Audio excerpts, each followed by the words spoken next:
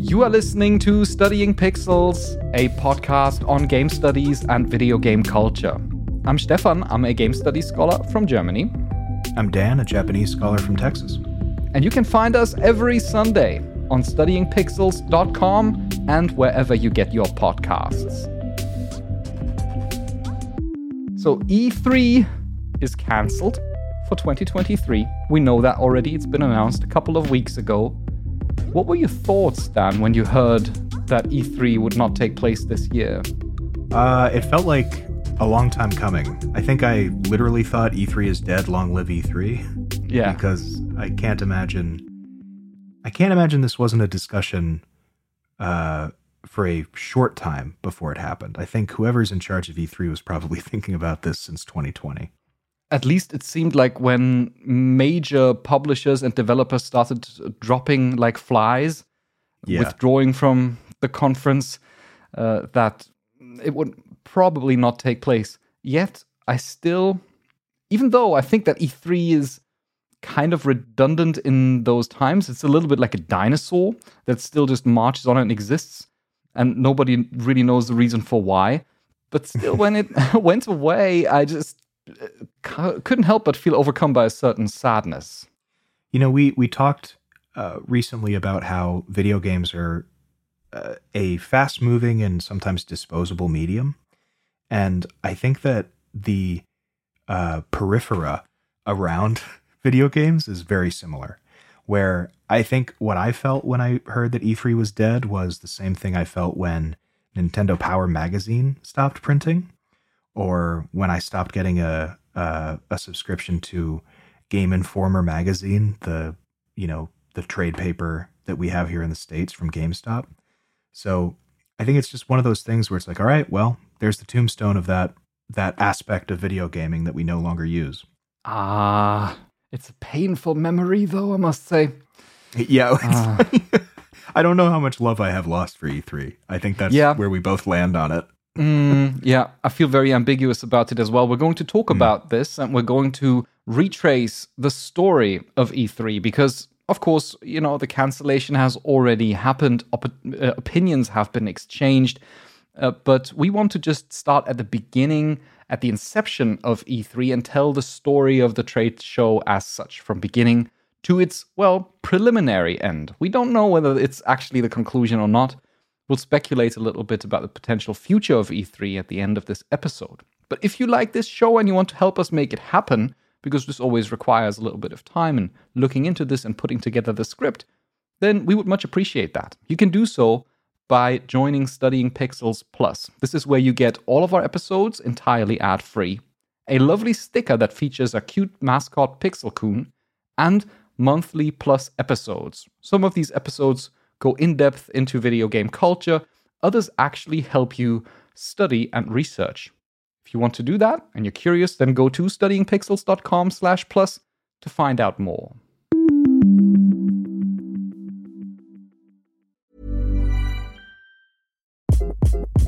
Hi, this is Craig Robinson from Ways to Win, and support for this podcast comes from Invesco QQQ. Invesco QQQ is proud to sponsor this episode, and even prouder to provide access to innovation for the last 25 years. Basketball has had innovations over the years, too. We're seeing the game played in new ways every day. Learn more at Invesco.com/QQQ. Let's rethink possibility. Invesco Distributors, Inc. Hey, it's Danny Pellegrino from Everything Iconic. Ready to upgrade your style game without blowing your budget? Check out Quince. They've got all the good stuff, shirts and polos, activewear, and fine leather goods, all at 50 to 80% less than other high-end brands. And the best part? They're all about safe, ethical, and responsible manufacturing. Get that luxury vibe without the luxury price tag. Hit up quince.com/upgrade for free shipping and 365-day returns on your next order. That's quince.com/upgrade.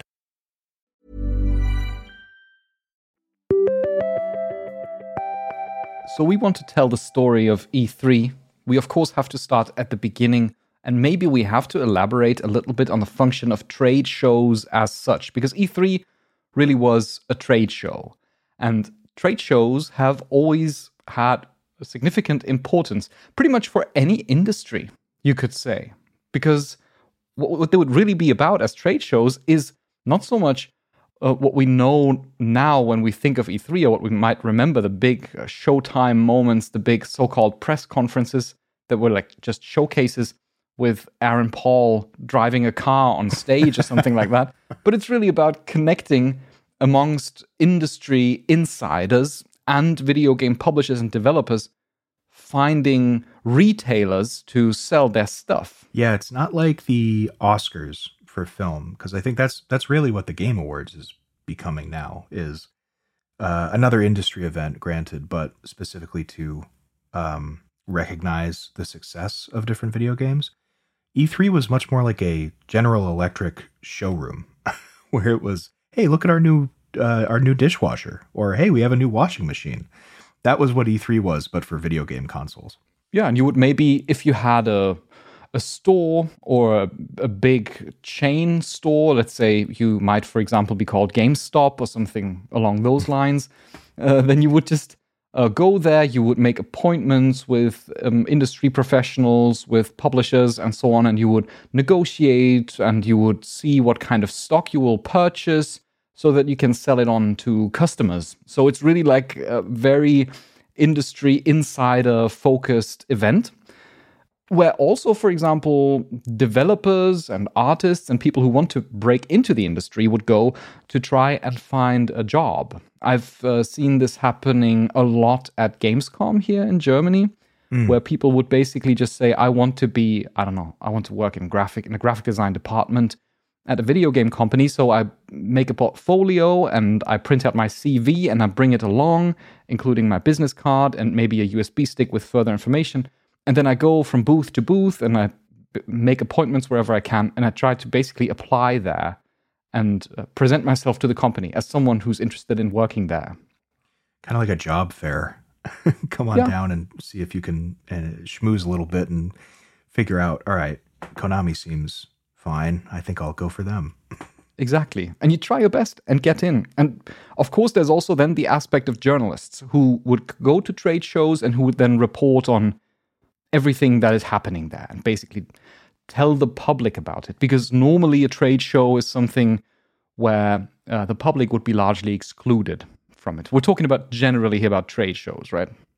Although I'm pretty sure E3 started that way, right? Because I don't think it was open to the public straight away. It was very much an industry kind of trade show where, as you're saying, it was just to sell product. Yeah, it had its ups and downs when it comes to attendance numbers and when it comes to its regulations on how much of the public they would let in. But even before that, let's go back to the early 90s, before the time that E3 actually existed, because you were actually not that far off when you said it's a little bit similar to how people would show their new fridge or their, home utensils or appliances.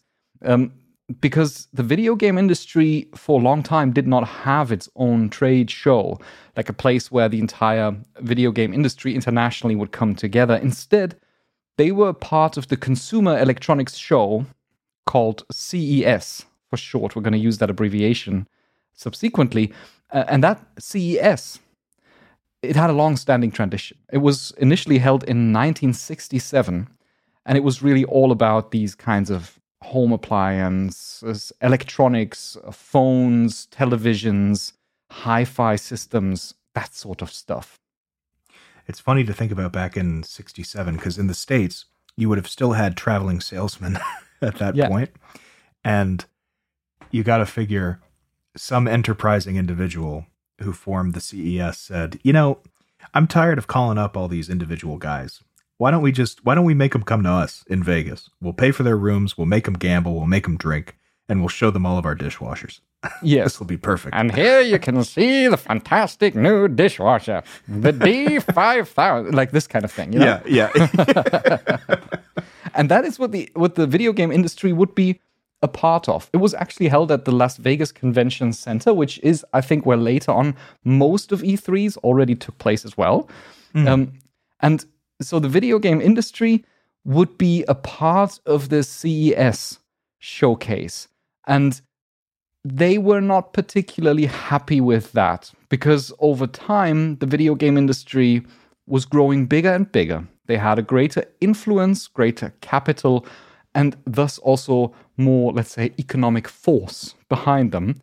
And they didn't like how they were presented at the CES. I found an interesting quote by Tom Kalinske, the CEO of Sega America, who said in an interview with Christopher Dring the following, quote, "The CES organizers used to put the video game industry way, way in the back.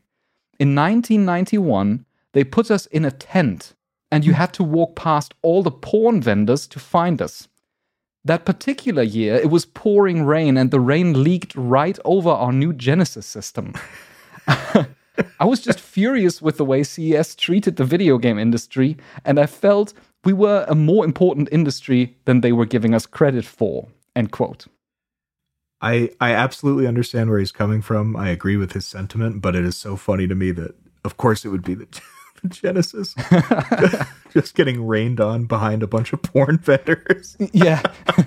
And then just like, the Genesis was then quite big in the 90s, and then people would just be walking around and be like, what's that trash, Yeah. It's in this very part in the back, like a small tent where like the rain's piling up on the roof and like denting in the tent, Just moving past a bunch of porn stars and sleazy videos. Like, what is this? Why am I back here? So because of the way that the video game industry was presented at the CES, they started to gradually pull out. More and more developers and publishers said, no, we don't want to do this anymore. Instead, we want to do our own thing. And that was really the initial spark for E3, because what they formed was the Digital Software Association in 1994. So this is 3 years after it rained on the Genesis. And the Digital Software Association is actually not so unfamiliar to us. We addressed it before in the context of discussing the ESRB, the Entertainment Software Rating Board. Because it was not just the fact that the video game industry said, okay, we want to come together somewhere annually, but they had another driving factor, and that was the soaring debate about violence in video games at the time and the concerns of parents, the lack in regulation. So seeing how there would be a spark in a political debate about potentially censoring video games and giving them regulations by the government, they said, "Oh, wait! We have our industry organization, and we will implement our own labeling system, so that you don't have to think about regulating us on a governmental level." That was really what happened after the first Mortal Kombat game came out, and parents were like, "Oh, geez, this is not okay for children." 1994 was a really important year for video games. And it seems like it's funny to think about something like E3 as being almost inevitable at a certain point, because of course video games are different from home appliances. But I think taking a look back, it was a pivotal move back then to legitimize the industry in a lot of ways, because every industry on the planet has a trade show, an award show, something that kind of distinguishes them as being legitimate, even down to, things that you wouldn't even expect, like fishing and game, like licensures, they have trade shows, right? So little things like this are all over the place. So it was really important that they did this at this time.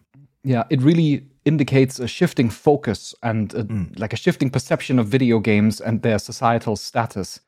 Because beforehand, of course, there would be various ways in which video games would be viewed as home electronics, basically as appliances, but also, or let's say entertainment electronics in a broader sense, but also as toys, for example. And it took quite a while for video games to come into this role of saying, like, we are actually our own thing. We don't belong with a dishwasher or a TV exhibition, or even just like, toys Action are figures. us. For example, action figures and plushie toys. Of course, these all things are connected in some form. Video games are a technological apparatus that does not work all that differently from, for example, a laptop or something.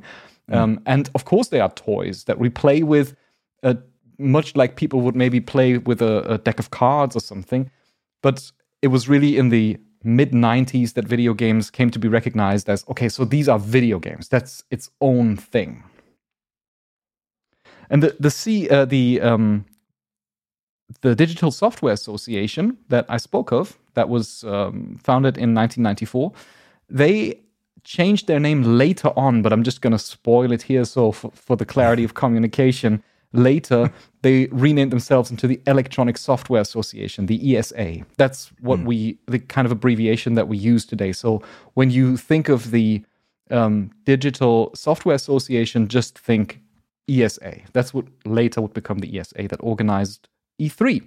Now, before that happened, though, they were already starting to plan their very first E3 trade show, but they tried to negotiate first with CES to see whether they could improve the conditions of the video game industry at the trade show, but the negotiations failed.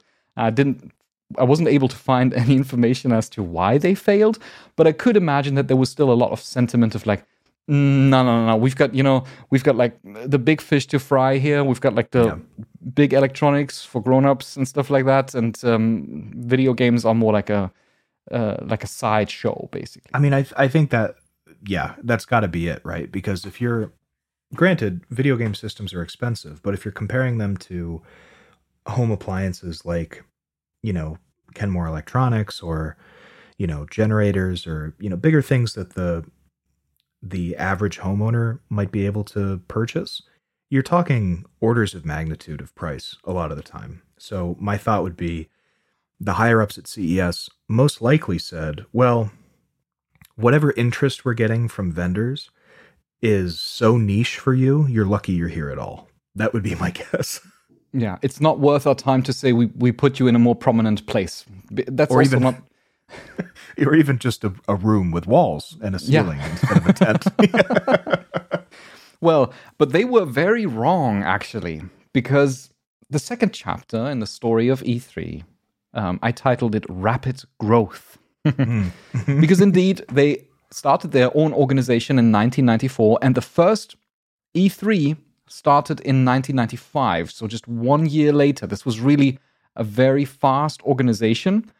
I assume, as it so often happens, fueled by a little bit of frustration. At least that's the sense that I get from this story, that there was this kind of stick it to the man mentality a little bit at the beginning. At the beginning of E3, where it was just like, well, we'll show them that we're an industry that needs to be recognized. And so they started the E3, short for Electronic Entertainment Expo. And they kind of did show them, because it was a pretty successful first year with a few notable moments, but this is something that you had found out. So it had over 40,000 attendees in 1995. Yeah. That's really surprising to me. I know it's, later we're going to be talking in the millions of people who would go to E3, but thinking of, there are so many expos and there are so many trade shows, and the idea that 40,000 in your first go around is the number that you pull is really impressive and almost shocking to me. Yeah. Also, you have to consider, I think we're not going to talk about millions going to E3, because E3 was always relatively small in scale in comparison to other trade shows.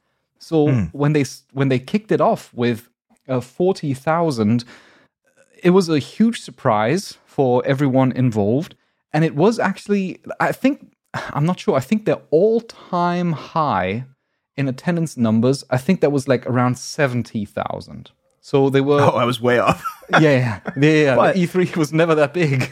Although I'm thinking of, I mean, we'll get to this. I'm thinking of, I guess, the reach of E3. The reach. That's going to many, many people. But even so, I mean, I'm just thinking of expos and conventions that I've been to. The idea of 40,000 people going in and out during the time of the event is pretty incredible. Especially when before you were just in a rainy tent in the back of a consumer electronics show, and then suddenly 40,000 people turn up. It seems that there was a lot of interest in E3, and they did a lot of things right in giving birth to a new place and time where they would basically say, this is the get-together, the annual get-together of the video game industry at large.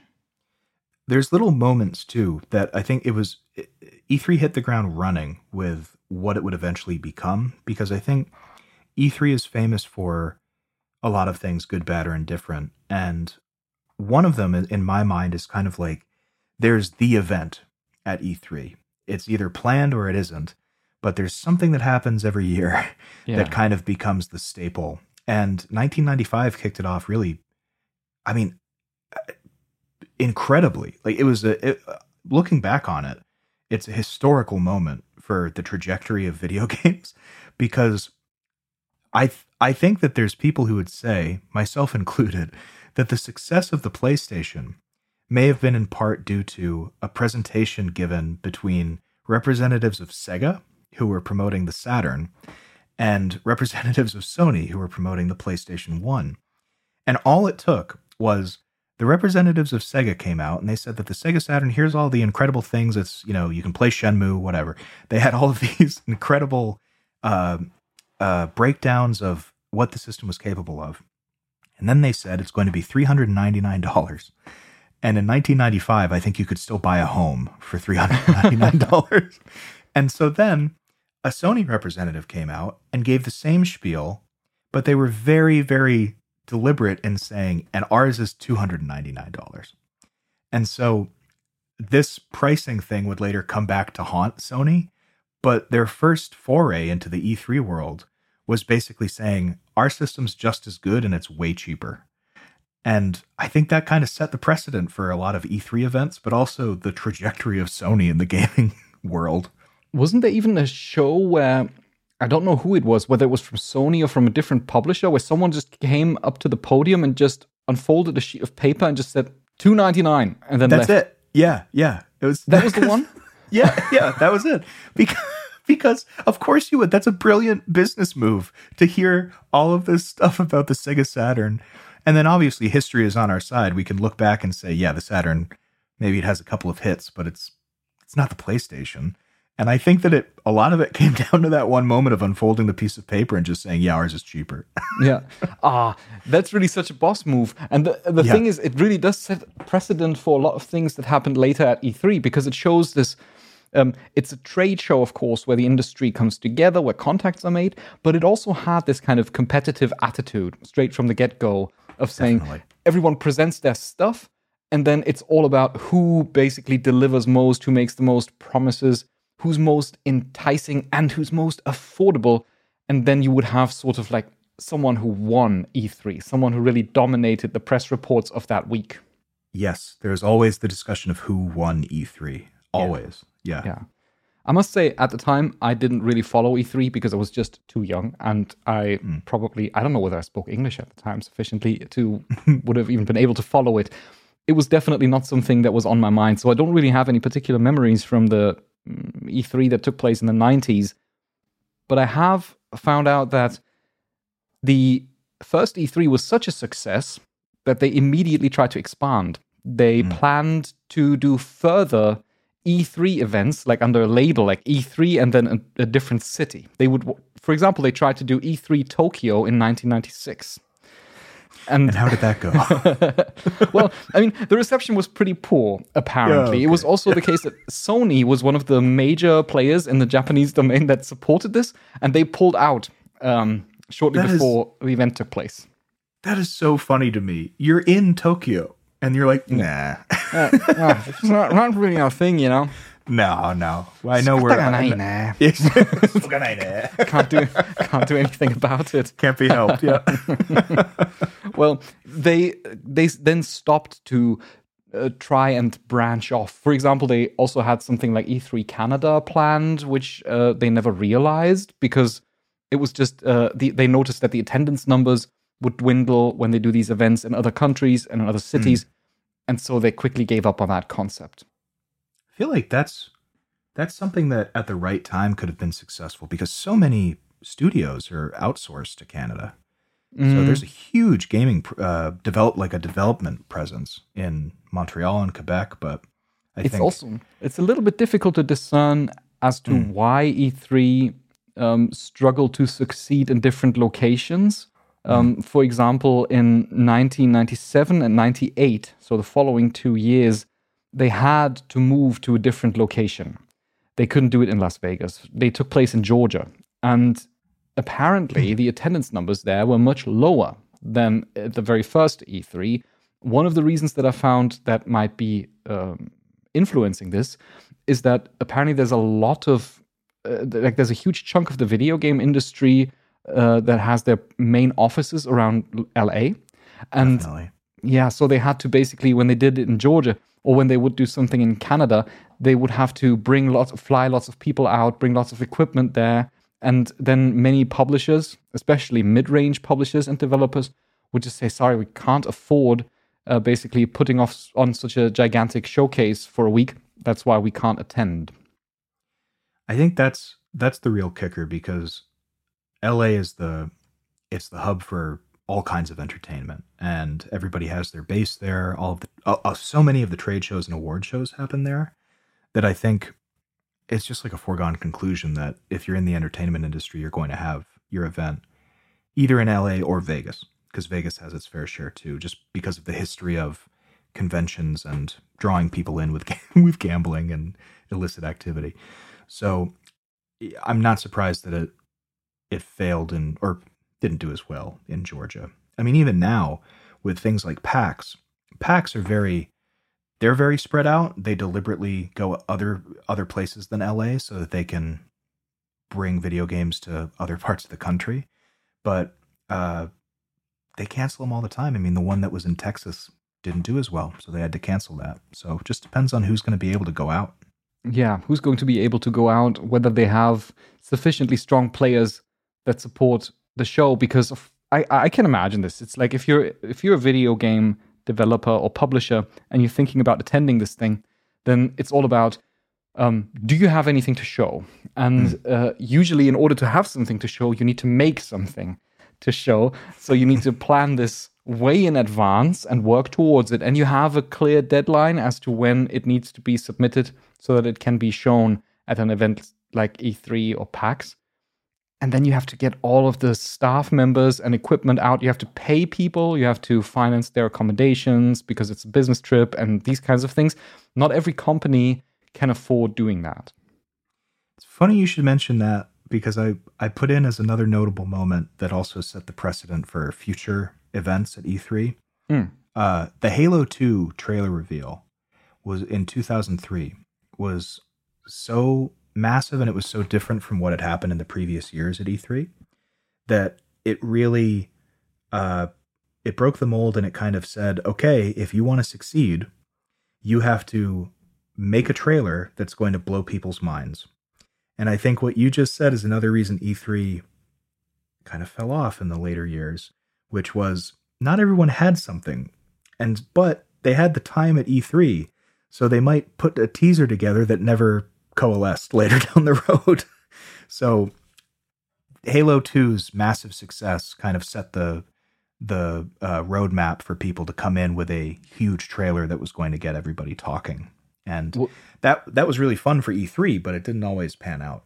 Yeah, wasn't that also the time frame, like the early 2000s, where Resistance 2, the Resistance 2 incident took place? Yes. Would you like to elaborate on the Resistance 2 incident? The Resistance 2 incident that's actually one of the early E3 stories I remember. I personally remember, because so Resistance 2 was hyped as like a new standard in, technology, like a really amazing first-person shooter. And I think it was Sony who showed the Resistance 2 trailer. And it was very cinematic. It was impressive. And they kind of made it seem like as if it is all gameplay. However, the trailer was merely a fabrication, a pre-rendered fabrication that would simulate or kind of give you an idea of how this game might potentially look. That obviously didn't work out. And ultimately, the game came out much to the disappointment of players being like, but this is nothing like what you showed at E3. Yeah. Which, again, is crazy, because the Halo 2 reveal was just in-engine, showing things that happen in the game. So obviously, if you're a person going to this trade show looking to buy wares for your store, or if you're somebody who's interested in the video game world and you're watching all these trailers, you have no reason to disbelieve that that's what it would look like. And then all of a sudden you had a huge reason to disbelieve trailers. And it was called Resistance 2. Exactly. That was the time when these discourses were just forming. We're talking about the early 2000s here, where these labels of, created in engine or created in game or something, these things that are indicated in every trailer nowadays, or does not represent gameplay or something. Yeah. These inserts, they developed at the time out of necessity because people felt betrayed. And this is something that actually lasted as a through line for many years. For example, I remember that with Watch Dogs, where Ubisoft announced Watch Dogs, and they had this amazing trailer where, what's his name? Aiden Pierce, the protagonist of Watch Dogs. I'm surprised that I even remember that guy's name. Where he walks out of a store, and then it's like, the wind is blowing and his coat is like flapping in the wind, and it's also atmospheric. And then it turns out that it was actually just completely fabricated for the sake of presentation there, and they eventually had to dial it back significantly to accommodate the vastness of the open world. The game looked much worse than it looked on stage at E3. So people started to kind of develop a distrust, and I would also say even a certain resentment, including myself, towards these big presentations at E3 where people would try to basically sell you things like sell you a magic tonic. Yeah, it was. It was like snake oil salesman. Yeah, snake oil, yes. And I think that we're getting a little ahead of our timeline here, but this is important to bring up in the trailer space because I really do think that exact kind of ill feeling towards E3 contributed to its decline, because what you would eventually start saying is this was no longer a show where you would say, I can't wait for this game that's going to come out, that I know will come out, that I will be excited for. It eventually became, all the trailers looked interesting, but I'm not holding my breath for any of them being real. And even if they are real, I don't think they're going to play like that.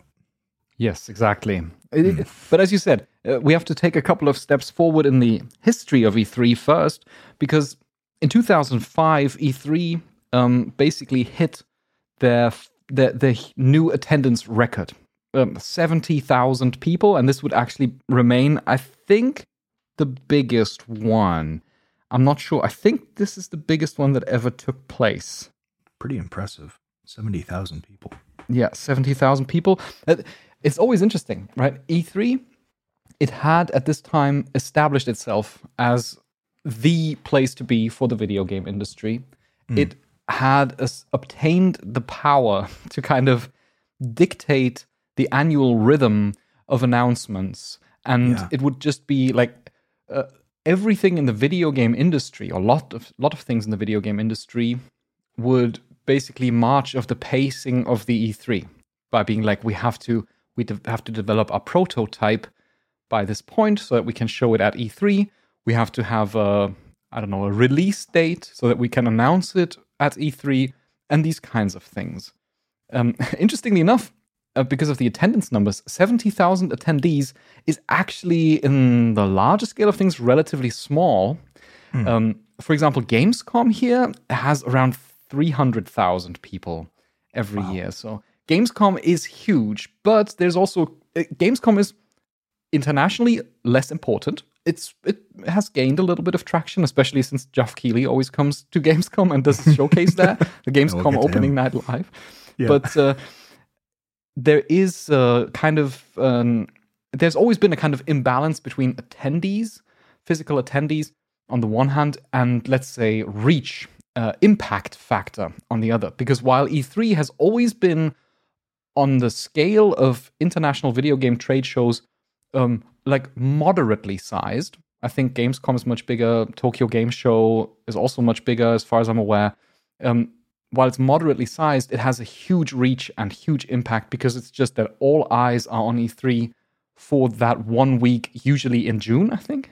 June, yeah. Yeah. And for better or worse, because of that reach, it was this kind of snake eating its own tail, where there had to be, because there were successful moments of spectacle, there had to be spectacle every year. Yes. I'm thinking about in 2004 when Miyamoto came out on stage dressed as Link with his, to announce a new Zelda game. Like, that's a big deal to have the face of Nintendo come out as one of the characters. So even little things like that in retrospect seem kind of silly, were huge. And they were really important things that E3 would do. So the conversation started being, all right, forget the trailers. Like, what else is going to happen? Who's going to be at E3? What's going to be announced? Are we going to get a new console? There's rumors of this game, whatever. It became this whole behemoth outside of itself. Yes, definitely. And the interesting thing is, it became that in its international reach, and of course with, I would say, a particular lens on the showcases that took place. Big 1 hour, between 1 and 2 hour long showcases where publishers would just fire out one announcement after the next. But of course, this is also a physical event that takes place and where people actually go. And since it had grown so much, it kind of it kind of had the expectation that if you go to E3, then the industry has to present you with something. They have to set up all sorts of consoles so people can play the new games. It's almost like a temporary theme park for all things video games that takes place there. It kind of turned into at a certain point, it almost became indistinguishable from Comic-Con in the States too, because Comic-Con back in the day, it wasn't a trade show, but it was just like, I'm not kidding, a bunch of nerds with their comics coming to trade them. That's what it was. And then it slowly gained traction as this bigger industry event, to the point where you have celebrities there. They're talking about their new movie. It's a big trailer reveal thing. So very similar to E3. E3 felt the same way, where it stopped being about, here's our PlayStation, this is what the price point is. And it very quickly became like a circus, really, at a certain point. And that can be a problem. It actually turned into a problem. And publishers and developers, at least some major publishers and developers, complained about this. Because, of course, if you have the situation that you've got 70,000 people around, including many people just from the public or bloggers and stuff like that, we're talking about mid-2000s here, then it got harder for them to basically find their target audience. Mostly they wanted to speak to retailers and focus on selling their stuff, getting it onto the store shelves. They wanted to make deals. They wanted to maybe form new cooperations or consider new acquisitions of other. A publisher might consider an acquisition with a studio, and there might be negotiations going on and things like that. That all kind of went into the background as the event became bigger and bigger. And then in 2007 and 2008, they took a radical turn. They basically downsized E3 by force. They can do that, of course, because they are the video game industry. The E3 is kind of the trade show of the video game industry. They can do with it whatever they like. Yeah. And they then called it the E3 Media and Business Summit. Deliberate naming. They give it a particular tag. It's no longer E3, it's the E3 Media and Business Summit. To make very clear, if you want to attend, are you media or are you business? And if you're not, no, you cannot. You cannot attend. And that's actually, they communicated this very clearly, and they did downsize it. I think in 2008 was the lowest attendance number of any E3, and that was 5,000 people. So that would be a very small trade show focused on insiders and maybe then a couple of journalists who are allowed in, who got exclusive access. You know what's funny? You mentioned earlier you didn't remember the 1995, the first E3 with the PlayStation reveal and the premature death of the Sega Saturn. But I remember this. This was my first, I think, conscious memory of E3, of knowing about it and kind of thinking about what it was the announcement that the public was no longer able to attend. It was this, all right, now it's just journalists and it's just people in the business. Because I think that was a huge deal at the time, because if you look at the numbers prior to this decision, I mean, that's downsizing by quite a lot just to get, the appropriate people, you know what I'm saying, appropriate to E3 and their organizers into the event. Yeah, to get only the people that you want. It's tough, and that was actually also a time that I consciously remember, because I do think that I wanted to, when I was younger, I wanted to go to E3. It was kind of like a dream of mine, as for any young adult who loves video games and always like hears of all of these announcements and watches these showcases. And there are people in the crowd that are cheering, and you think, why can't I be there as well?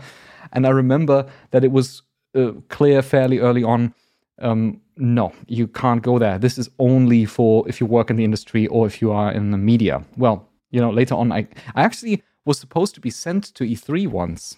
Really? That was many years ago. I don't know this story. Yeah. That was by an online magazine where I worked. It eventually fell through because they wanted to send, I think, 2 people or something, but they found that it was just very expensive. And they, I mean, I already had a passport, Yeah, I was expecting, I don't know what I was expecting. Maybe a little more to the story, and then it's just the pragmatic. Well, it was very expensive. It's just like, Googling, and then, flight scanner. Oh, and then like, oh, sheesh. Yeah, that's more than we were thinking. About that thing we organized with E3. But I think they did it the following year, though. I think they sent people the following year, but by that time I'd already quit. They saved up the money. Yeah. No, but E3 became very small and immediately afterwards very big again. Why? Because they found that once they had downsized it significantly, it came more into this actual trade show function, but they had an internal conflict, I would say.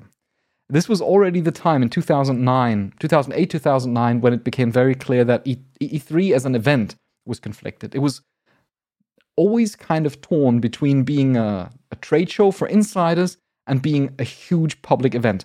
And in 2009, the latter opinion was dominant. The ESA, they realized that they want to be open for influencers and bloggers and, let's say, the wider circle of industry professionals. And so they opened it up to the public again. They basically changed concept once more, and immediately the attending numbers soared again. In 2009, it was 41,000, and then skipping 10 years ahead in 2018, it was 69,200 again. So basically within these 8 or 9 years here, between 2009 and 2018, they steadily increased their attendance numbers and climbed back up. It's funny to think that they had the same kind of band of attendance, right? Because it started at 40,000, it peaked at 70, and it was always in there when they opened it up to people. So say what you will about E3, there was and is, I think, a hunger for this kind of event. People do like the celebration of video games. It just maybe stopped being E3, which is a nice segue. A nice segue into our break, and we'll be right back.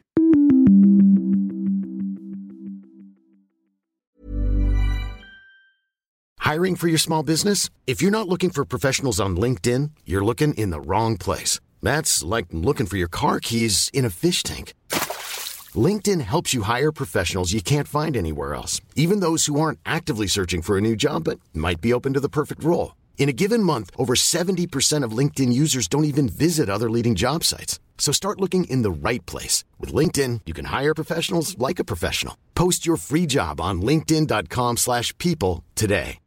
Hi, I'm Daniel, founder of Pretty Litter. Cats and cat owners deserve better than any old-fashioned litter. That's why I teamed up with scientists and veterinarians to create Pretty Litter. Its innovative crystal formula has superior odor control and weighs up to 80% less than clay litter. Pretty Litter even monitors health by changing colors to help detect early signs of potential illness. It's the world's smartest kitty litter. Go to prettylitter.com and use code ACAST for 20% off your first order and a free cat toy. Terms and conditions apply. See site for details. Millions of people have lost weight with personalized plans from Noom. Like Evan, who can't stand salads and still lost 50 pounds. Salads generally for most people are the easy button, right? For me, that wasn't an option. I never really was a salad guy. That's just not who I am. But Noom worked for me. Get your personalized plan today at Noom.com. Real Noom user compensated to provide their story. In 4 weeks, the typical Noom user can expect to lose 1 to 2 pounds per week. Individual results may vary. Hey there, it's Michelle Norris. I'm host of a podcast called Your Mama's Kitchen. When I travel, I'm usually looking for a way to find a taste of home when I'm not at home. And one of the things I love to do when I am at home is entertain. And Airbnb allows me to do that. When I was in California recently, I rented a house that had a great kitchen. And when we were sitting around the table, we were all thinking, we're in someone else's house. Someone could be in all of our homes as well. If you have a home, but you're not always at home, you have an Airbnb. Your home might be worth more than you think. Find out how much at airbnb.com/host.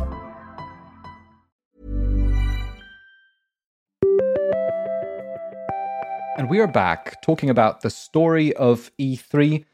We were just talking about the, let's say, formative years in which E3 came into what we now it to be nowadays, or what we know that it was the last couple of years.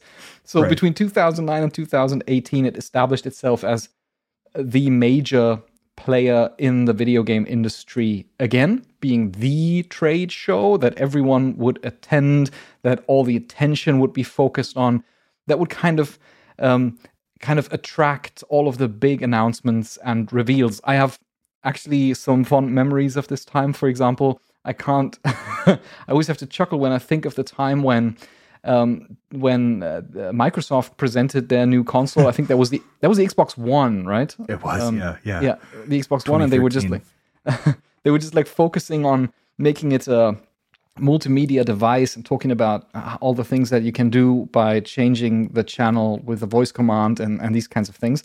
And people were just like, oh, okay. And then they were like, yeah, and because of, the copyright protection, it's all like strictly regulated. And also, you have to always have the Kinect plugged in. I think that's what they also announced that year. Kinect is plugged in. It's always online. It's going to it's going to tell you that it cannot open the pod bay doors and that you're trapped. Yeah, it's all kinds of nightmare fuel. That was really a very interesting year because Sony had their conference afterwards. And I remember that when we were discussing it back in the day, we were debating whether Sony had all of it pre-planned or whether they potentially just waited to see what Microsoft would announce and then basically adapt because they can still change features of their console. And undoubtedly they saw the negative response to the Microsoft presentation and that people were kind of like having this attitude of like, okay, maybe this is just what the new console generation will be like, and maybe there's no way around it. And then Sony came out and did exactly the opposite of making it a quite open console, cheaper than the Xbox One. They had a fun trailer where they basically showed, Microsoft had a trailer where they showed how you can share a game with a friend, and it's like this intricate system where you have to legitimize that you can let a friend play your game. And Sony did this video where it's just like, handing the other person the disc. And that was it.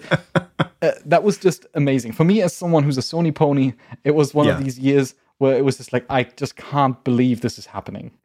I think I've mentioned this on the show before, but 2013 was also the year when the anime Attack on Titan was huge. And there was just, oh my God, I remember after E3, there were so many GIFs and YouTube videos of like the Microsoft logo on one Titan's face and then the Sony logo on the main Titan's face just beating the pulp out of the Microsoft logo. Yeah. And it was, I think, the perfect spiritual successor to the moment of unfolding the sheet of paper with the price point in front of Sega, because it was just the king of reactions to say, yeah, let's show how you can share a game on the PS4. You just hand it to your friend. It was really beautiful, but it was also something that soon came into troublesome waters, because what we are delineating now, and of course we're relishing in these moments. It's like, it's a little bit like watching a sports game where you would have this major league that takes place in that 1 week and everyone's kind of basically firing out everything they got. And then there's a winner and you're kind of like rooting for someone because you have a PlayStation at home. You want obviously to see that PlayStation exceeds all expectations, whereas you want to see Microsoft to be kind of sneezed at. Now, the thing is, that kind of concept, it started to slowly but steadily erode since 2013, because Nintendo and Electronic Arts, they gradually removed their presence from E3. They initiated their own events. there was the initiation of the Nintendo Direct and of the EA Play. And my guess is that one of the primary reasons for why they did this is just because if you go to E3, you have to compete with the major players who will do everything they can to attract as much attention as possible to their products. And if you can't compete, then you'll basically be drowned out because any article that's published on you will be immediately disappearing in the feed. And so if you have your own event, you can dictate the time a little bit better. You can say, okay, we're not going to announce it right now. We don't have everything prepared, so we'll just wait 2 weeks. You have full control over what's going to happen at this event, and you don't have to basically wrestle for every second of attention with all the other big players. And it's no surprise that Nintendo kind of led the way with that because, Nintendo is the video game company still to this day. I would make that argument. And at a certain point in 2013, and then they took this idea and ran with it in the later years. They said, we don't really need E3. We kind of are our own hype machine. So we'll do our own work, and we don't necessarily need the trade show to help us along with that. Yeah. I think that in my memory, the last big year for E3, where I feel like everything was kind of successful in its own right, was 2015. Because I remember 2015, I was in Japan at the time, and it was just massive, like trailer after trailer after trailer of these insane reveals. And, Final Fantasy VII Remake, Halo 5 and the Master Chief Collection for Microsoft. And Nintendo had a slew of titles that they were kind of showing off. It wasn't the Switch reveal, but it was a lot of, titles that people were excited about. I mean, it was Super Mario Maker. That was when that was coming out. There was a Mario Kart game, I believe. So it was like, big Nintendo titles. And that was really when I think things were, everybody was still involved. Things were pretty big and exciting. And that's when I remember it sort of saying, okay, now people are pulling out and it's, all the rats are leaving the ship. Well, I mean, the Final Fantasy VII Remake reveal, actually, that was legendary. Yes. I remember. Unexpected. Unexpected. Nobody expected it. Apparently, even the director of the game did not expect it because he just found out by seeing his name on the screen. Yeah. And the thing was that nobody in the audience expected it either. And I remember distinctly watching that E3 PlayStation showcase, and it was just such a goosebumps moment when suddenly everyone realizes, like, wait, could this be Final Fantasy VII? And then you have this reaction of, no, it can't be. They wouldn't do this. I know it's such a classic. They wouldn't touch that. And then suddenly it comes on with the logo, and you see the first character models, and people are just like bursting out in tears because of the strong connection they have to that video game. And then there are all these online compilations of people crying and breaking down watching that trailer. It's absolutely impressive. Especially because another moment in E3 history was the quote-unquote reveal of a Final Fantasy VII Remake on the PS3, which was just a tech demo to show the PS3's capabilities. So I think everybody was like, it was the longest con in video game history. No, it's real now. And even the director is surprised that you're seeing it. That was such a legendary moment that people spoke about it for weeks and nobody could believe it. And I remember how much we speculated about Final Fantasy VII Remake, what it would be like. And oh, wait, they turn it into 3 games? Are they insane? And then it all came together in the end, of course. But yeah, I think you're right. That was the time when there were these major peak moments where you could see that it still worked. They still had the fire going. And then, though, I mean, Nintendo slowly started to pull out. Sony started to shift perspectives in 2017, so shortly thereafter. They went in a different direction. They were still at E3, but the thing is that the conventional strategy would be to bring as many exclusive video games as possible from all sorts of different genres to attract all kinds of audiences. Ideally, you would have at least 36 trailers, and every second trailer had the logo like, exclusive or something, or console exclusive before, or like worldwide reveal, something like that. Mm-hmm. Now, Sony in 2017 went into a different direction. They they focused on a smaller scale presentation. They selected, I think, 3 titles. It might have been 2 or 3. That was the time when the rebooted God of War was announced. And it wasn't announced, it was presented there. And a couple of other titles. And they had like a smaller hall. They had an orchestra that would play throughout the entire showcase, and they would show a lot more material, consistent material of these games, where you just see 15 minutes of uncommented God of War footage accompanied by a live orchestra. And I mean, people were really enthralled. I really loved that kind of thing, because I always held the position of, don't give me these like super fast edited trailers. Give me 5 minutes of consistent gameplay so that I can get a good feeling for what this game actually is. And they did exactly that. And it made me very happy, but it also showed that E3 was like, it was drifting apart. Nintendo dropping out, Sony saying like, oh, we're actually not going to compete in this race anymore. We're going to do a little bit of a different thing. Microsoft really was the only company at that time that really, Microsoft, Ubisoft as well. They were, but Microsoft as the only company that also published hardware that was saying, here, we're going to do we got 70 announcements for you today. I think, there was something, I think pathetic would be the right word. And I think that kind of rippled out into E3 more broadly, because as you're saying, Nintendo was pulling out because of obvious reasons. They're Nintendo. They don't need anybody. Sony was kind of proving that, I think, where they are now, which is Sony is the beautiful cinematic game company. Things, the games that they put out, these incredible broad sweeping narratives that have these incredible emotions. I mean, like an orchestra playing in real time with imagery of God of War is totally on brand for what Sony is nowadays, I would say. Yeah. And then you have Microsoft, and Microsoft is, buying out all these companies. It's desperately trying to say, this is what we have. This is where we're going. They're showing cars on stage for Forza games. I mean, it's all over the place. And I think I would say it reeks of desperation in the sense that they don't really have anything to present. They just have kind of the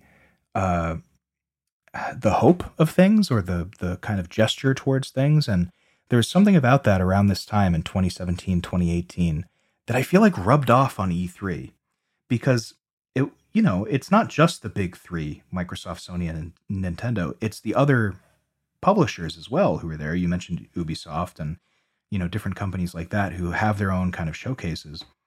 But there was just something about 2 of the big names pulling out or distancing themselves, and Microsoft really vying for people's attention, where I think people started saying, like, what's happening with E3? Why am I watching this? Yeah, I think, first of all, I think it's really important that you point out we're talking about all of these major players, but of course, there were many more companies, publishers, and so on that were present at E3 that had held either small showcases, or they were just there on the show floor and were not part of these major showcase events that were broadcast internationally. There was also the addition of Devolver Digital, who joined E3 and who always did their own kind of counter showcase, you could say, where they would, poke fun at E3, and they would basically be the voice of people that don't like E3 at E3. At E3. Yeah. Whereas with Microsoft, I would say, I think their strategy was just different. Nintendo was kind of, diverging, which is, as you said, completely unsurprising. Sony was articulating a new identity for itself of being like, we are the Sony of God of War, The Last of Us, Horizon, and so on. These are our productions these days. This is what we do, and that's what we focus on. Whereas Microsoft still tried to basically stay on the track that they had already established. If we have lots of studios, we then purchase a lot of indie developers and support indie developers by doing so, and then present their games. We're basically a conglomerate of various different developers. And I think it made sense at the time because the other companies were steering in different directions.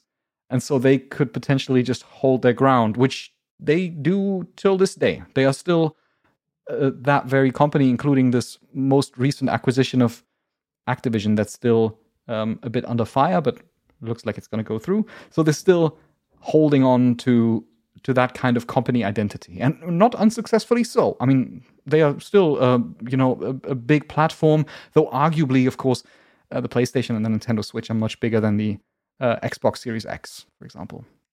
Yeah, I think that, that's a fair point to make. I'm ragging on Microsoft a little bit. I just have these, this is maybe the problem of E3. I have these memories of Microsoft's showcases being, I guess lame is the idea that I would go with. I think kind of there wasn't as much spectacle to the other there wasn't as much spectacle to them as there was to the other companies.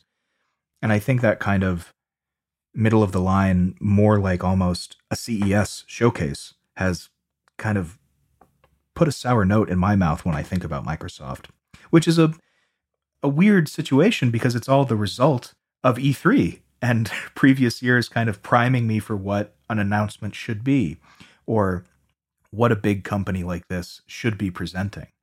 And I think that my view of it is not so foreign to a lot of people's views on it, which has kind of contributed to E3 not doing so well in the past couple of years. Yeah. I mean, there were also, I've also got terrible memories of other showcases. I remember that, for example, the EA showcase, that was always one that I found the most boring because it was just, here's the new FIFA, here's like, we've got this new technology where the ball behaves slightly more physically realistic than in the previous games. And here's the new player that's going to be on the cover art, basically. and then lots of racing. And then there were these Square Enix showcases. They didn't exist for very long, but they were very peculiar because they were really, their showcases, they were designed like an actual trade show. Like someone coming on stage being like, I have a PowerPoint presentation prepared. I have a lanyard that I'm still wearing. Yes. Yeah.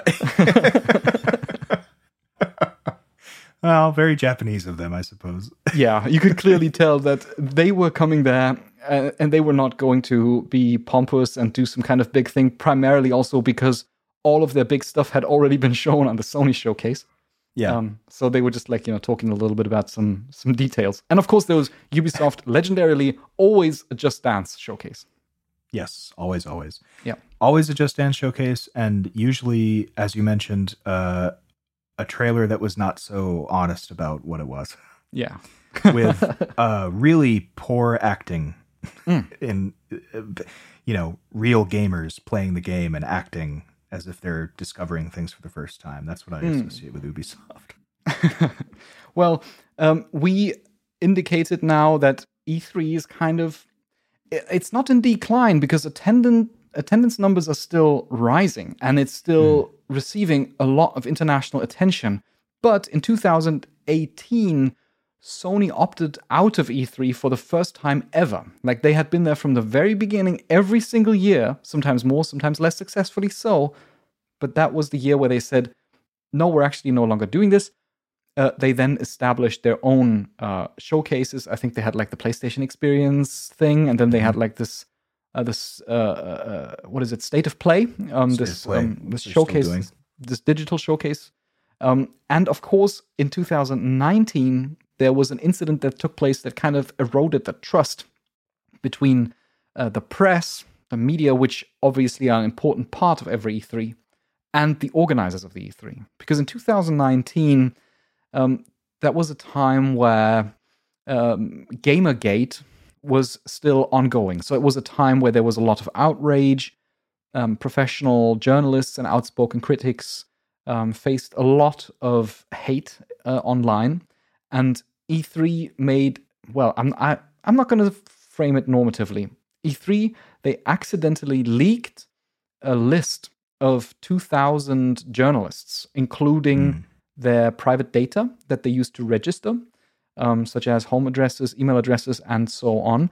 And many of the journalists that were on this list, they reported then afterwards being subjected to abuse, to hate messages, and death threats that happened subsequently. There was also another list of 6,000 E3 attendees that was also leaked, This was all in the context, if you wonder of how could this happen, I don't think it's quite clear why it ever happened, but these lists, they were basically publicly accessible on the website. And presumably someone who maintained the E3 website accidentally made it publicly available. Of course, these lists were immediately taken down after they became aware that this data was publicly available, but it did kind of, it rippled in the discourse, and it indicated a fracture in trust between the video game media on the one hand and the video game industry on the other.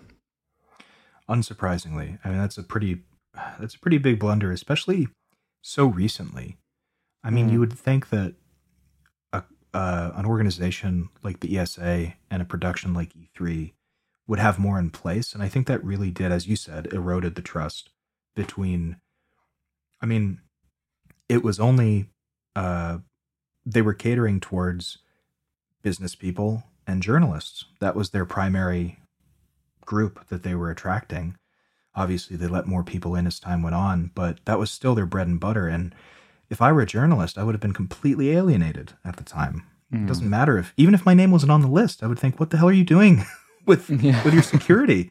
I would be absolutely livid about that. So it's unsurprising that was a huge blow. Yeah, people were very upset. And to be fair, the ESA, they did take appropriate measures. They took the lists down as quickly as they could, and they also implemented new security measures for the future, as well as making very clear that they are limiting the amount of personal data that they're even going to store at all. Because you don't need necessarily all of the information that was on these lists in order to track who's attending and who's not.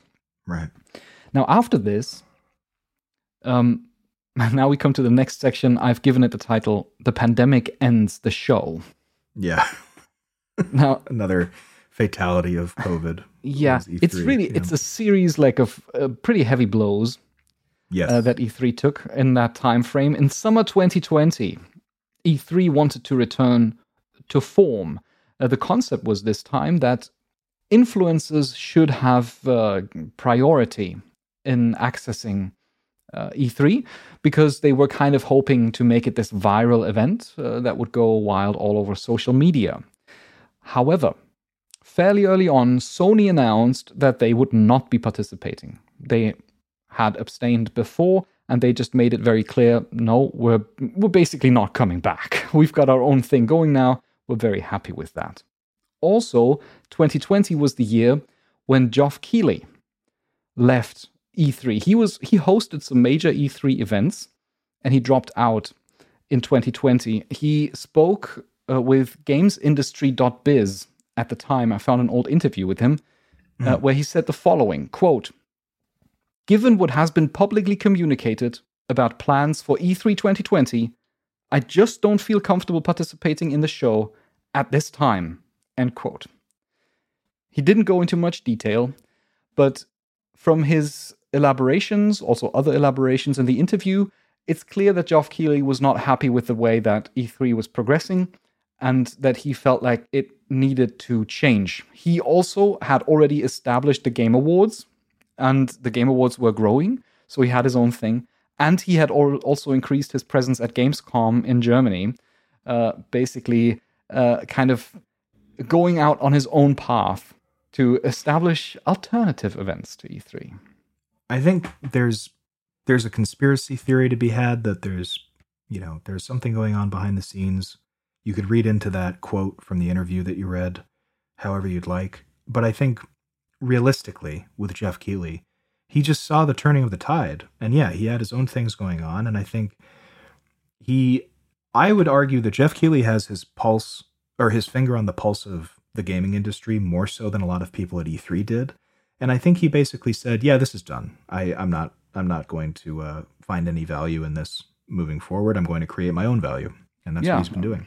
I mean, we don't know whether there was something that happened behind the curtains that led him to basically quit E3, but it might not have even been necessary because there was a reason for why. Yeah, he's a smart guy. As you said, he understands video game culture, and he probably He probably anticipated the trajectory of where video game culture and the industry would develop. That's why he initiated the Game Awards, because he found, well, actually, we don't have something like the Oscars, and we can make this a really big thing. He brought some E3 spirit with it to the Game Awards, but as in making it about celebrating the industry and giving out awards on the one hand, but on the other hand, also giving lots of new announcements and stuff.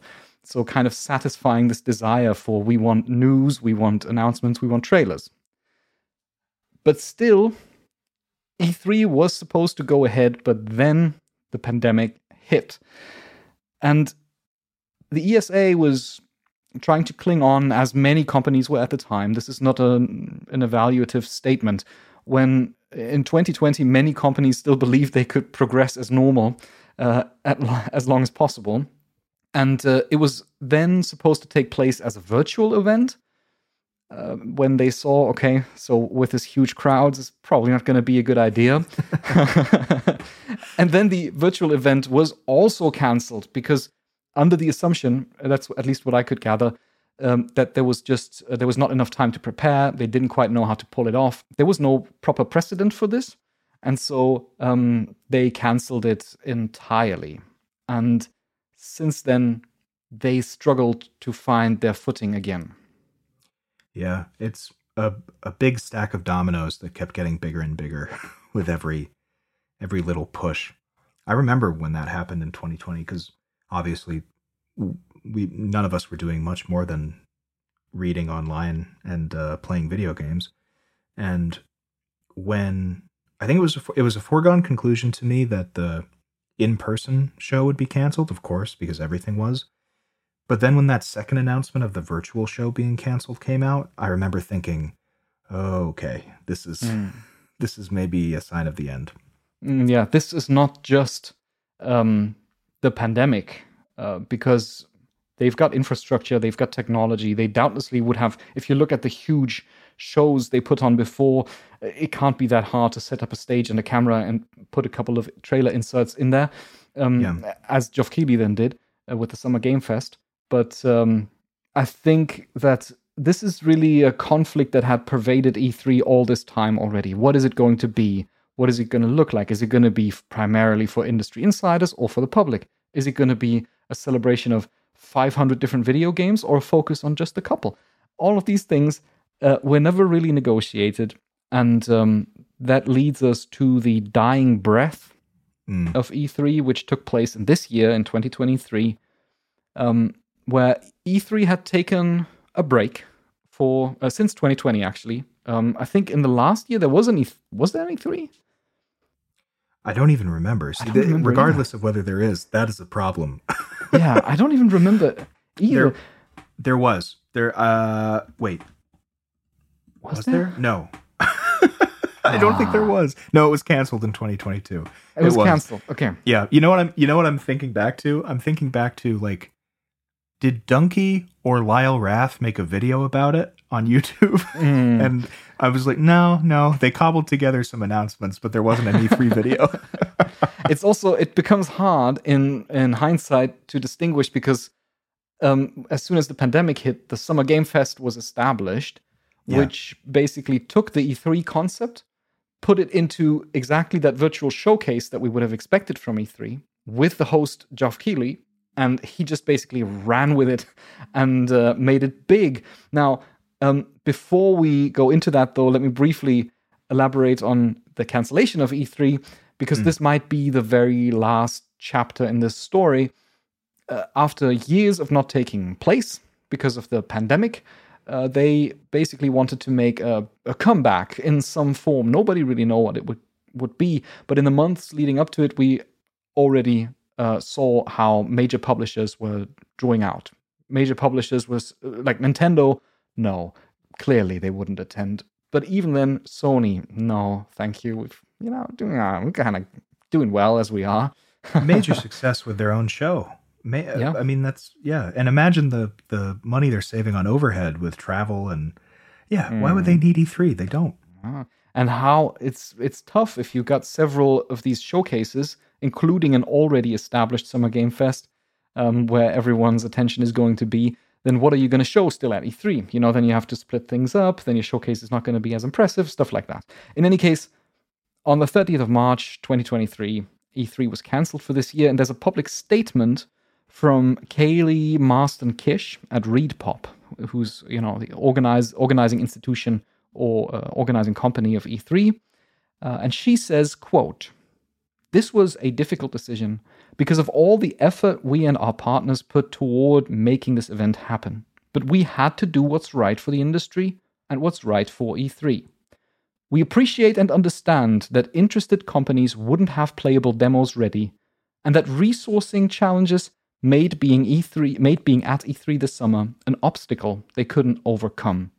End quote. This was from an interview with Kaylee Marston-Kish from ReedPop at IGN.com.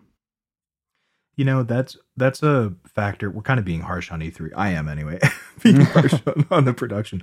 But I think that's a really, forgetting all of the sort of public perception of E3 and people pulling out of it, that is a very cogent point, which is the pandemic was really hard on the development of video games, to the point where I think we're still feeling the effects of the lag and of the cancellations or things moving forward without their normal schedule. We're still kind of feeling it. So the sense that, listen, these companies may not even have the games, you know, we don't want to have an empty showcase. It's reasonable. Yeah, we don't want to have an empty and sad showcase, and companies have to prioritize. And if they know that, well, I mean, that Geoff Keighley basically owns the media industry now, the games industry now, they know they want to show something at the Game Awards, of course. That's where you want to be. And Geoff Keighley's certainly going to approach you and be like, hey, what do you intend to do for the Game Awards? Real nice video game company you've got here. It'd be a shame if something happened to it. So, what are you going to do for the Summer Game Fest? Yeah. Got any of your major titles going on? A new Crash Bandicoot, perhaps? He's actually really fun and really cool. I think he would forgive us poking fun at him.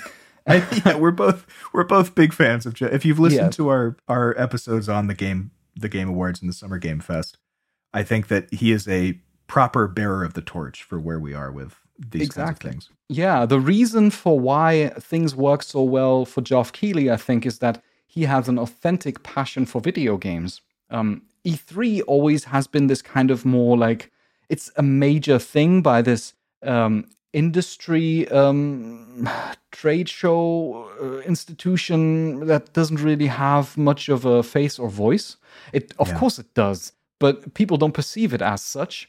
And they are rather attracted to someone like a charismatic host, like Geoff Keighley, who conveys the genuine passion for video games. And since he has got the events going, and these events are fun, I love to watch the Game Awards, and I'm probably going to enjoy the Summer Game Fest this year. Really enjoyable events, and it's going to be difficult for E3 to make any kind of return.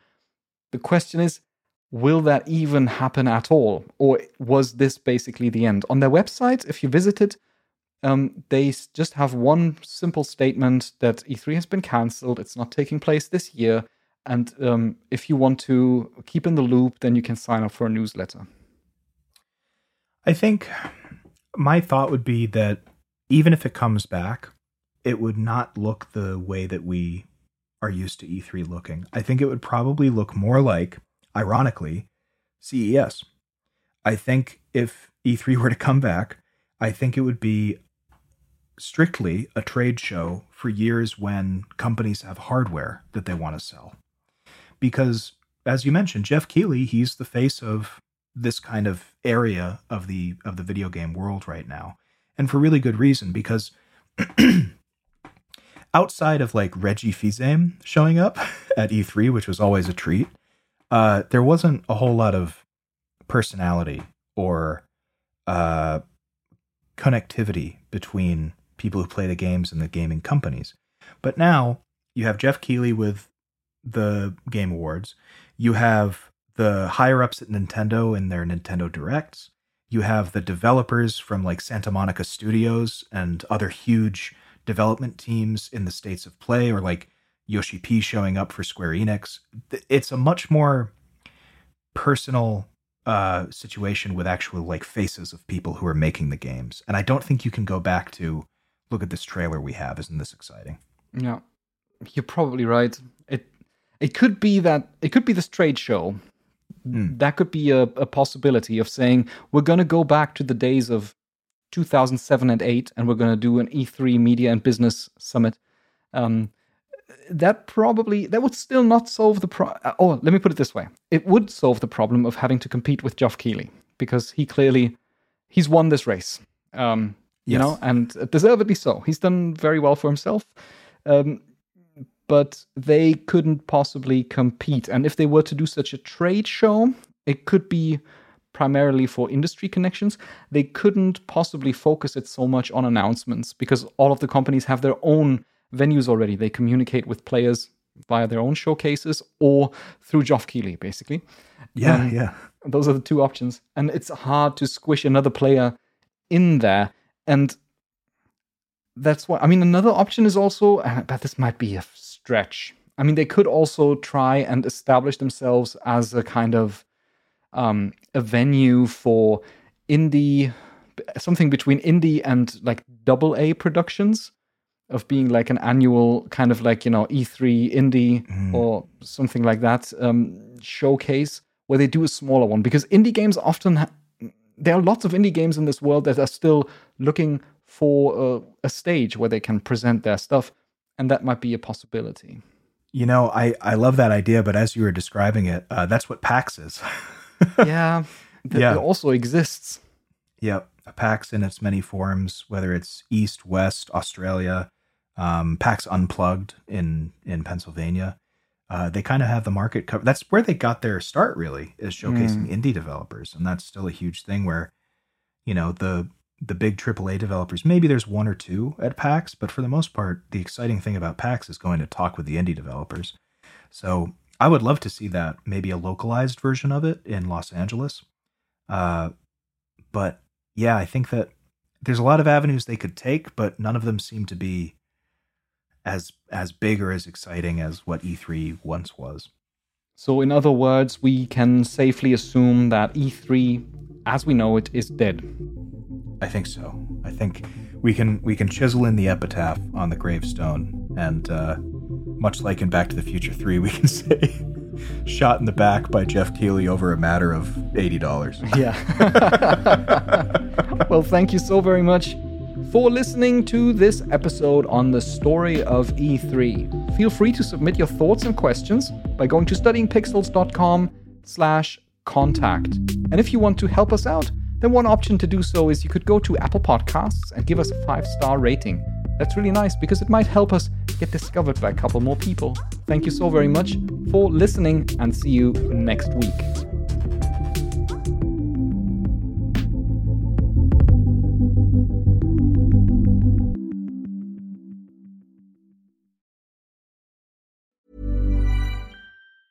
Hi, I'm Daniel, founder of Pretty Litter. Did you know cats tend to hide symptoms of sickness and pain? I learned this the hard way after losing my cat, Gingy. So I created Pretty Litter, a health monitoring litter that helps detect early signs of illness by changing colors, saving you money and potentially your cat's life. Pretty Litter is veterinarian developed, and it's the easiest way to keep tabs on your fur baby's health right at home. Go to prettylitter.com and use code ACAST for 20% off your first order and a free cat toy. Terms and conditions apply. See site for details. Planning for your next trip? Elevate your travel style with Quince. Quince has all the jet-setting essentials you'll want for your next getaway, like European linen, premium luggage options, buttery soft Italian leather bags, and so much more. And is all priced at 50 to 80% less than similar brands. Plus, Quince only works with factories that use safe and ethical manufacturing practices. Pack your bags with high-quality essentials you'll be wearing for vacations to come with Quince. Go to quince.com/pack for free shipping and 365-day returns.